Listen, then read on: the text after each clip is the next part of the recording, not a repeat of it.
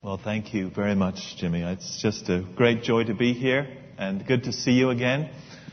Some of you will remember me coming to do a men's retreat and then preaching on Sunday morning while Jimmy was in India. So I got to see him up here. It's nice to meet him in person.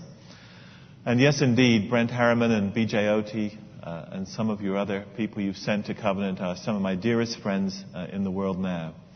And it's just been a joy to teach them, and it's a special privilege to be here with you today. And I was Edith's cook a long time ago. I still like cooking, though that's not what I spend my time mostly doing right now.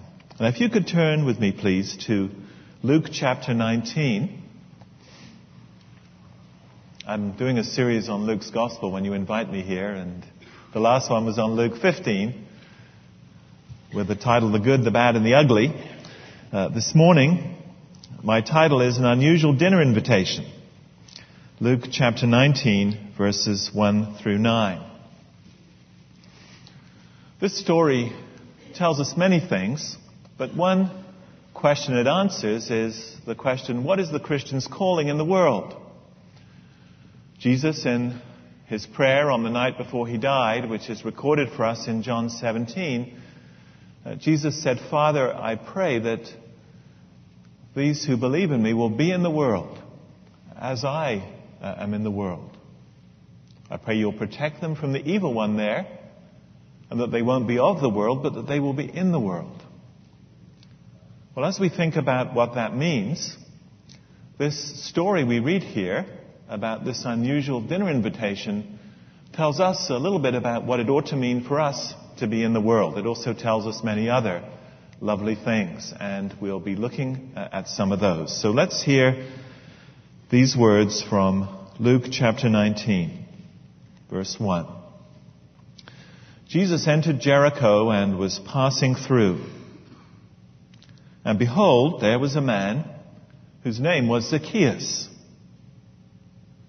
He was a chief tax collector, and he was rich. And he was seeking to see who Jesus was. But on account of the crowd, he could not, because he was small of stature. And so he ran on ahead and climbed up into a sycamore fig tree to see Jesus, for he was about to pass that way. And when Jesus came to the place, he looked up and said to him, Zacchaeus, hurry and come down, for I must stay at your house today. So Zacchaeus hurried and came down and received Jesus joyfully. And when they saw it, they all grumbled. He has gone in to be the guest of a man who is a sinner. And Zacchaeus stood and said to the Lord, Behold, Lord, the half of my goods I give to the poor, and if I have defrauded anyone of anything, I restore it fourfold. And Jesus said to him, Today, salvation has come to this house, since he also is a son of Abraham. For the Son of Man came to seek and to save the lost. Would you pray with me, please? Heavenly Father, we thank you for this word. We pray that you will give us your Spirit to open this word to us. And we pray your Spirit will open our hearts to you. Do your work in us this morning, we pray. Teach us, encourage us, challenge us, change us, we ask. Fill us with an understanding, a deeper understanding of the love of your Son. And we ask in his name and for his sake. Amen. Now I'm just going to jump right into this story. What do we learn from this account of this unusual dinner invitation? And I'll explain why it's such an unusual invitation as we go along. What do we learn from this? First of all, we learn that Jesus knew this man, even though he'd never met him before. It's obvious they haven't been acquainted because Zacchaeus wants to find out who Jesus is. We don't know what Zacchaeus knew. Maybe he had heard that just earlier that day, Jesus had healed a blind man as he was entering Jericho on the other side. Maybe Zacchaeus has heard that Jesus was rather a different teacher from the usual Jewish rabbis. He was a teacher who liked to be with tax collectors like Zacchaeus and other notoriously sinful people. But for whatever reason, and we can ask him one day, Zacchaeus, what was it that made you run ahead of the crowd and climb up into that tree? For whatever reason, Zacchaeus is eager to see Jesus, and he is so eager to see Jesus that even though he's very powerful and very wealthy, he forgets about what people think about him, and he climbs up this tree because he's a little man. He can't see over the crowd. And these trees have branches that come out parallel to the ground, so he could just climb up it like a ladder. And he climbs up this tree, and he looks over the crowd, and he sees Jesus. And Jesus looks at him. He's never met him before, but Jesus knows him. Out of all those people that day, there in Jericho, that great crowd, out of all the people in Judea that day, out of all the people, out of all the world, through all history, Jesus knows this man. He knows his name. He sees into his heart, and he sees this desire, this curiosity, maybe simply that, to learn something more about Jesus. And Jesus is eager to meet this man and to spend time with him, that they may truly get to know each other. And so Jesus says to him, Zacchaeus, come down. I must eat at your house today. Now, in just the same way, this moment, the Lord sees into each of our hearts, and he sees what's there. Jesus sees whether there is any interest, any curiosity to know him at all, any desire to get to know him better. And Jesus is eager to meet us and to get to know us. And he says to each one of us today, behold, I stand at the door and I knock. If anybody hear my voice and open the door, I will come and sit with him and eat with him and he with me. Jesus is inviting himself to your house for lunch today, just as he invited himself to Zacchaeus' house for dinner on this particular day. Now that leads me to a second point. Jesus knows this man, but Jesus is also eager to let Zacchaeus give something to him. And it's a very beautiful thing. So Jesus, even though he's never met this man before, he invites himself to Zacchaeus' house. Zacchaeus, I'm coming to your home today to eat there. And you might say, well, isn't this kind of rude? Isn't this presumptuous to invite yourself to dinner at the house of somebody you have never met before? Of course, Jesus isn't being rude. So we need to ask what's happening here. Why is there this unusual dinner invitation of Jesus inviting himself to dinner in Zacchaeus' home? And the reason is simply this. Zacchaeus was the kind of person who would never have been invited into the home of any devout Jew in Jesus' day. He is the kind of person whom no devout Jew, no teacher of God's Word, no Pharisee or teacher of the law or any devout Jew at all would ever have dreamed of going to the home of Zacchaeus. And I'll say a little bit more about why that is so. But here we can say simply this. It would have been as unthinkable for a Jew who wanted to worship God and serve him to go to Zacchaeus' house. Would have been even more unthinkable than for a Jew to go to the house of a Gentile. That's how much they disliked people like Zacchaeus. But Jesus is eager to have a meal in Zacchaeus' home, to receive what Zacchaeus can give him. There is nothing more honoring to Zacchaeus that Jesus could possibly have done. Nothing more dignifying, nothing more respectful, nothing more gracious, nothing kinder than to ask Zacchaeus to give him dinner. And Zacchaeus is amazed. And he rushes down from his tree and he joyfully takes Jesus home with him, much to everybody's astonishment. There's nothing more beautiful that Jesus could have done. And you see this over and over again in the Gospels. When Jesus meets somebody who is socially despised, whose life is trapped in sin and broken in one way or another, Jesus is going to approach them by asking them to give him something. He does this with the woman at the well, the Samaritan woman, despised and sinful. He asks her to give him a drink.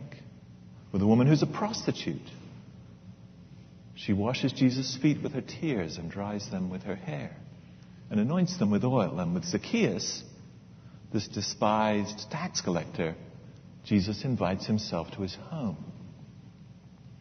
Now, Zacchaeus is somebody who's hated by the people. And that's what's so unusual about this invitation. So we need to ask, well, why was he hated? Well, he's hated because he's a tax collector, first of all. And you might say, well, I work for the IRS and people don't hate me except when it comes to April the 15th each year, and then they look at me a little askance. But the tax service in the first century wasn't quite like the IRS. You may not like the IRS for whatever reason, but people hated tax collectors in the first century. And the reason was because they worked for the Romans. They weren't employed by the Jewish authorities. They worked for Rome, the hated occupying army in Palestine. And the Romans were one of the most brutal rulers, one of the most brutal imperial forces there has ever been. In the 50 years or so before this occasion, the Romans had killed 2 million people in present-day France alone. In Luke's Gospel, we read how some of Pilate's soldiers had massacred a group of Galileans and mixed their blood with the blood of the sacrifices they wanted to offer in the temple. They were absolutely brutal. And here is Zacchaeus working for this hated occupying army. Now, he is a collaborator with the enemy. About as popular as if you met somebody who said they openly supported Al-Qaeda and Osama bin Laden. Well, that's just about how popular Zacchaeus would have been. And another problem was the Romans didn't pay the tax collectors anything. And so the tax collectors had to collect enough money for their own salary when they collected taxes. Now, I don't know how you would handle that. I don't think any of us would handle that very well if we had the freedom just to demand from people whatever we wanted. And because they worked for Rome and were backed up by the Roman army, the people had to give them whatever they demanded. And so tax collectors could become very wealthy because it was a place for greedy people. And Zacchaeus had become very wealthy. That's what the text tells us. And he's not just a regular tax collector demanding money from people for Rome and for himself to line his pockets. He is a chief tax collector, which means he's over the whole Jericho district. And it almost certainly means that every other tax collector in the area had to bribe him to get their job. So he's done extremely well. He's a wealthy man doing this job for the Romans. But he is, of course, deeply unpopular with the people. And so he's astonished when Jesus invites himself to his house for dinner. Nobody else would have gone there. But Jesus gladly goes. Zacchaeus hurries and comes down from his tree and takes Jesus home. And everybody grumbles. Now we need to think a little bit more about that grumbling. This brings us to a third point.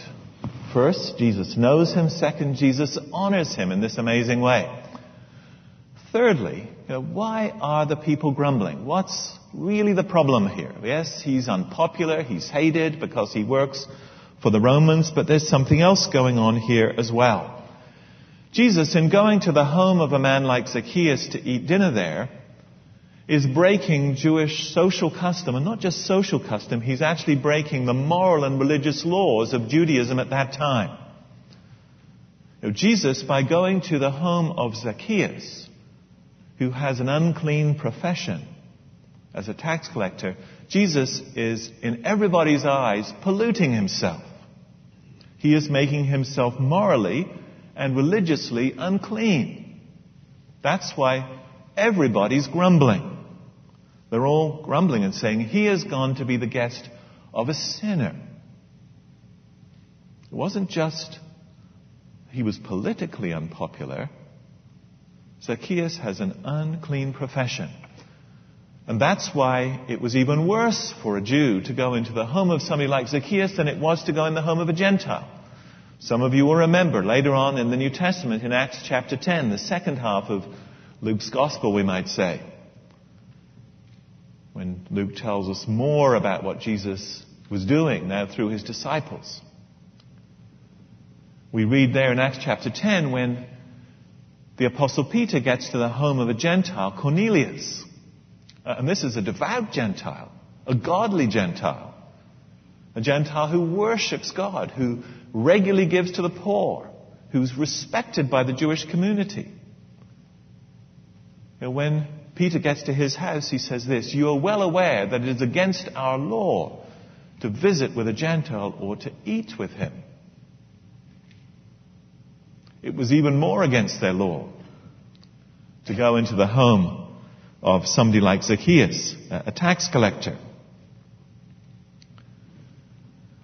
So why does Jesus go if he's making himself unclean? And the whole crowd is horrified by this. It's criticizing Jesus and criticizing Zacchaeus, but mostly criticizing Jesus. He's gone to be the guest of a sinner. Well, of course, this wasn't God's law at all. God required his people to show mercy. That's what Jesus says on another occasion when he is criticized for eating and drinking with tax collectors and sinners. Jesus says to them, the people who are criticizing him, "Go and learn what this means." And he quotes the Old Testament. "I desire mercy, not sacrifice." You can offer to God all the purity you like, all the personal separation, all the retreat from the culture, all the retreat from the world. But God does not ask that. What the Lord desires is mercy, not these sacrifices you make up for yourselves. The Jews had many sacrifices they offered to God, the sacrifices of purity and separation from sinners and worldly people. But God says, I didn't ask for that. I asked for mercy. And that's what Jesus tells us here. That the very reason he came into the world, the Son of Man came into the world to seek and to save the lost. I want you to think about this. Why did Jesus come?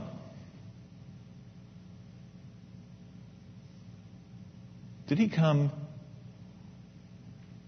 in spite of the fact that we're sinners? Did he come even though we're sinners? You think about your own relationship with Jesus, if you know him. Does he love you despite your sin? Is that how you think about it? Or even though you're a sinner? No. Jesus came into the world precisely because we are sinners. If we weren't, he wouldn't have come. The Son of Man came into the world to seek and to save the lost. Jesus came precisely because the world is full of sinful people like Zacchaeus and like you and me. He came because we're sinners. And he loves us, and he died for us, and he saves us because we are sinners. And he desires mercy from us because that's what he has shown to us. Now we need to think, fourthly, a little bit more about the people's reaction. We need to ask, well, was their reaction right or was it wrong? And of course, their reaction is completely wrong. They haven't begun to understand God's Word at all. The whole Bible, from beginning to end, is about God's love for sinners. There is no other message in this book but that. God's mercy and grace and kindness to sinners. And these people who were criticizing Zacchaeus and criticizing Jesus were forgetting one little thing, or one very big thing. They were looking at Zacchaeus' sin and forgetting their own. It's very easy to do this. But when we truly meet Jesus, it's not other people's sin we see, it's ours.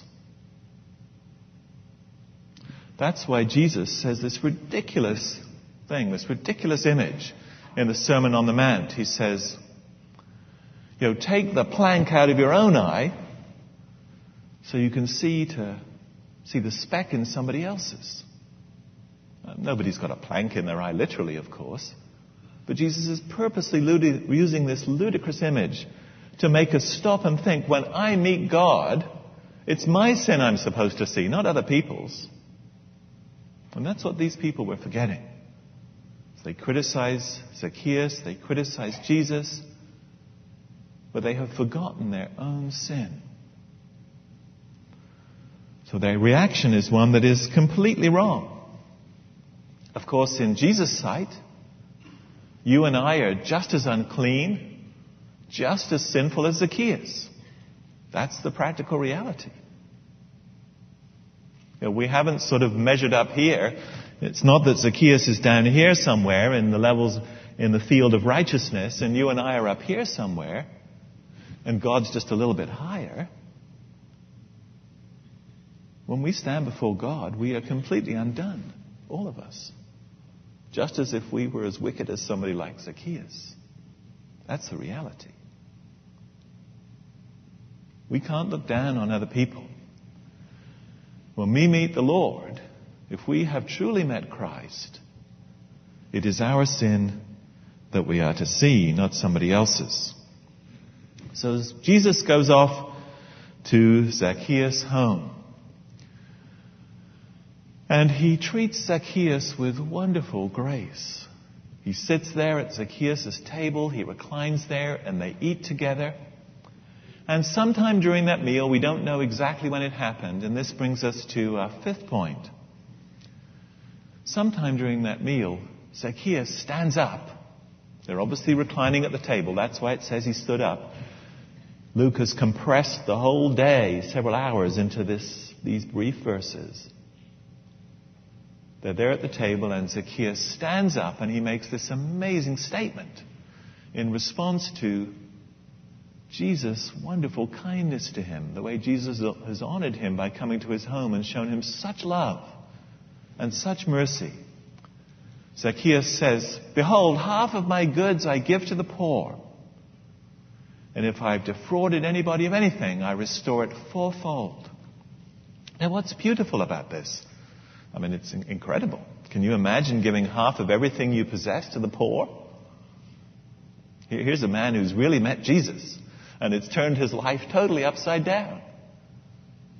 He has been so overwhelmed by the grace of Christ, by his mercy and love, coming to eat at his home, to receive him and to be intimate with him. So that's what it means to eat in somebody's home. It means to have personal, intimate fellowship. Jesus isn't just preaching at Zacchaeus. He's sitting at his table, eating his food, enjoying his company. And Zacchaeus responds to this extraordinary love, this wonderful display of grace, by giving away half his goods to the poor. And then the second thing he says is remarkable too. He says, if I've defrauded anybody of anything, I restore it fourfold. What the law actually required was that if you defrauded anybody of anything, you can go back and read it in the law of Moses. If you defrauded somebody, you had to restore to them what you defrauded plus 20%. So you defraud somebody, you give back 120. It was only when you had stolen something, let's say you stole somebody's sheep, and you didn't just steal it, you ate it, and it was all gone. If you had just robbed somebody blind and consumed what you'd stolen, then you had to repay them fourfold. What's happening here is this. Zacchaeus is choosing to regard his sin in the worst possible light. No excuses anymore. I've been greedy. I'm going to count this as outright theft. Not just as defrauding people and being greedy and corrupt. And that's what happens when people really need Christ. We don't make excuses for our sin. We see it for what it actually is, in all its ugliness. Say, Lord, have mercy on me, a sinner. So here's Zacchaeus making this amazing statement. And then Jesus says, salvation has come to this house. How beautiful salvation looked in Zacchaeus' home that day. Here's this man, greedy and corrupt, suddenly overflowing with generosity and kindness in response to the generosity and kindness and grace of Jesus Christ. And I want to ask you, what does it look like that salvation has come to your house? What does that look like? How would people describe it? I'm going to finish by telling you a story about my father-in-law. He died just last October at the age of 92 and is with the Lord. And he was all his life a farmer in Central California in the San Joaquin Valley with about 40 acres of peaches and nectarines and grapes and persimmons and plums and those kinds of fruits. And he was just a wonderful man. He is one of my personal heroes. He left school at the age of 12, so he had no education, but he was such a godly man. And when I was at seminary, at Covenant Seminary in St. Louis back in the late 60s, after my year with the Schaeffers in Switzerland, being Edith's cook, well, Schaeffer sent me to Covenant Seminary. And then I went back to L'Abri and to Pastor Church after seminary. But while we were here in the States at seminary, every summer I would go out to California with my wife Vicky and stay with her parents, and I would work on the farm with all the other laborers there, picking fruit and all those kinds of things. And one day I was walking through the fields. This was in July 1969. I was walking through the fields and I saw my father-in-law, and he was down on the ground, kneeling down on the ground in front of a tree, a little peach tree. And he was holding up a peach in each hand. And he was praying, and I heard him praying, and he said, Lord, these peaches are yours, these trees are yours, this orchard is yours, my farm is yours, I am yours. Thank you for your love to me in Jesus. Help me to honor you in everything I do. I had the privilege of telling everybody about this at his memorial service in October. Even his sons didn't know this. This was absolutely private. They'd never heard this story. Even his wife hadn't heard it. My dear mother-in-law. And he got up and he turned around and he saw me there, and he was very embarrassed because this was just private between him and the Lord. It's not any longer because I tell this story all over the world. And he's happy about that now. He's with the Lord. But I said to him, Dad, what are you doing? And he said, Son, I read in the law of Moses how the Israelites were called to offer their first fruits to the Lord. So that's what I'm doing. You see these little peach trees here? They're about 3 years old, and they've got their first peaches on them. See there? Each of them has like 4 or 5 big peaches. So every time any of my trees start bearing their fruit, I come out and I just have this little service of first fruits. And I offer the fruit to the Lord because it's His. Everything I have is His. And I said, Dad, that's really wonderful. And it was, because it had the most extraordinary impact in his life. He treated those who worked for him with amazing kindness and generosity and fairness. Last year, one of the Mexican laborers who used to come across the border every summer and pick fruit for Dad came by to see him, and he said, Mr. Buxman, I've been meaning to come and see you for 50 years. I want to tell you This man is a citizen now. He said, I want to tell you what a privilege it was to work for you. Every summer I crossed the border and I made a beeline for your farm because you treated us so differently from any of the other farmers around here. You never paid us the going rate. You never paid us the minimum wage. You paid us really generously. At his memorial service, one man stood up and said, he always paid me more than I deserved. And he said, other farmers treated us like dirt. You made lunch for us often. You ate with us. You cared about our families. Many people said things like this at his memorial service. There was a small farmer. And this man said, the way you treated me changed my whole life. I've raised my sons that they should be the kind of men like you who love God and who seek to serve Him and honor Him. This was the first impact he had. Just in his business, it transformed the way he did business. Secondly, he was incredibly generous.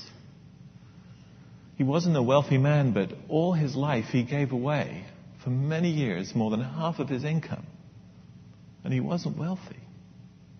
Like Zacchaeus, half of it he gave away. One year he was audited by the IRS. He showed me the letter they sent him. He kept it locked up, and he was kind of proud of it, and rightly so. I've never seen a letter like this. It was a letter of commendation from the IRS. They said, Mr. Buxman, your bookkeeping is impeccable, and you are extraordinarily generous. There's only one problem with your tax return. You're not allowed to give this much away. There's a limit, on what you can claim on your tax return as charitable giving. He didn't know that because Dad didn't have any limit to his giving. Of course, he carried on giving just as much, even though it was way over the limit, and just knew that he could only put so much down on his tax return in the future. It was an amazing letter. He was extraordinarily generous, and he was hospitable. And his life had a powerful impact on his sons. He has 3 sons and a daughter, my wife. And all 4 of them are generous like this and hospitable and kind. That's what it looked like that salvation came to dwell in my father-in-law's home. What does it look like that salvation dwells in your home? What impact has it had on your life that Jesus has called you by name? And Jesus has invited Himself to your home to eat there with you and to be your friend and to say, Brandy Ray or whoever it is, or Jimmy Young, I'm honored to know you. I want to be your friend. He's come to our table and He's eaten with us. And He has been merciful and gracious and forgiven our sins and saved us in our lostness. But what does it look like that we know Him? He came to seek and save the lost. And He desires that salvation dwell in our homes in the most beautiful way. Let's pray to Him. Oh Lord Jesus, You are so gracious and kind. Even in our rebellion and unbelief and idolatry and disobedience, You have come because You love us and You desire to save us. We pray that You will dwell in our hearts today, in our homes. And we pray that our homes and our lives may look something like Zacchaeus. A life of just beauty and generosity and goodness and graciousness to our fellow sinners around us rather than separation from them. Lord, pour the love of Christ into our hearts today, we pray, for Jesus' sake and for His glory and for the expansion of His kingdom here in Memphis and across the world. Amen.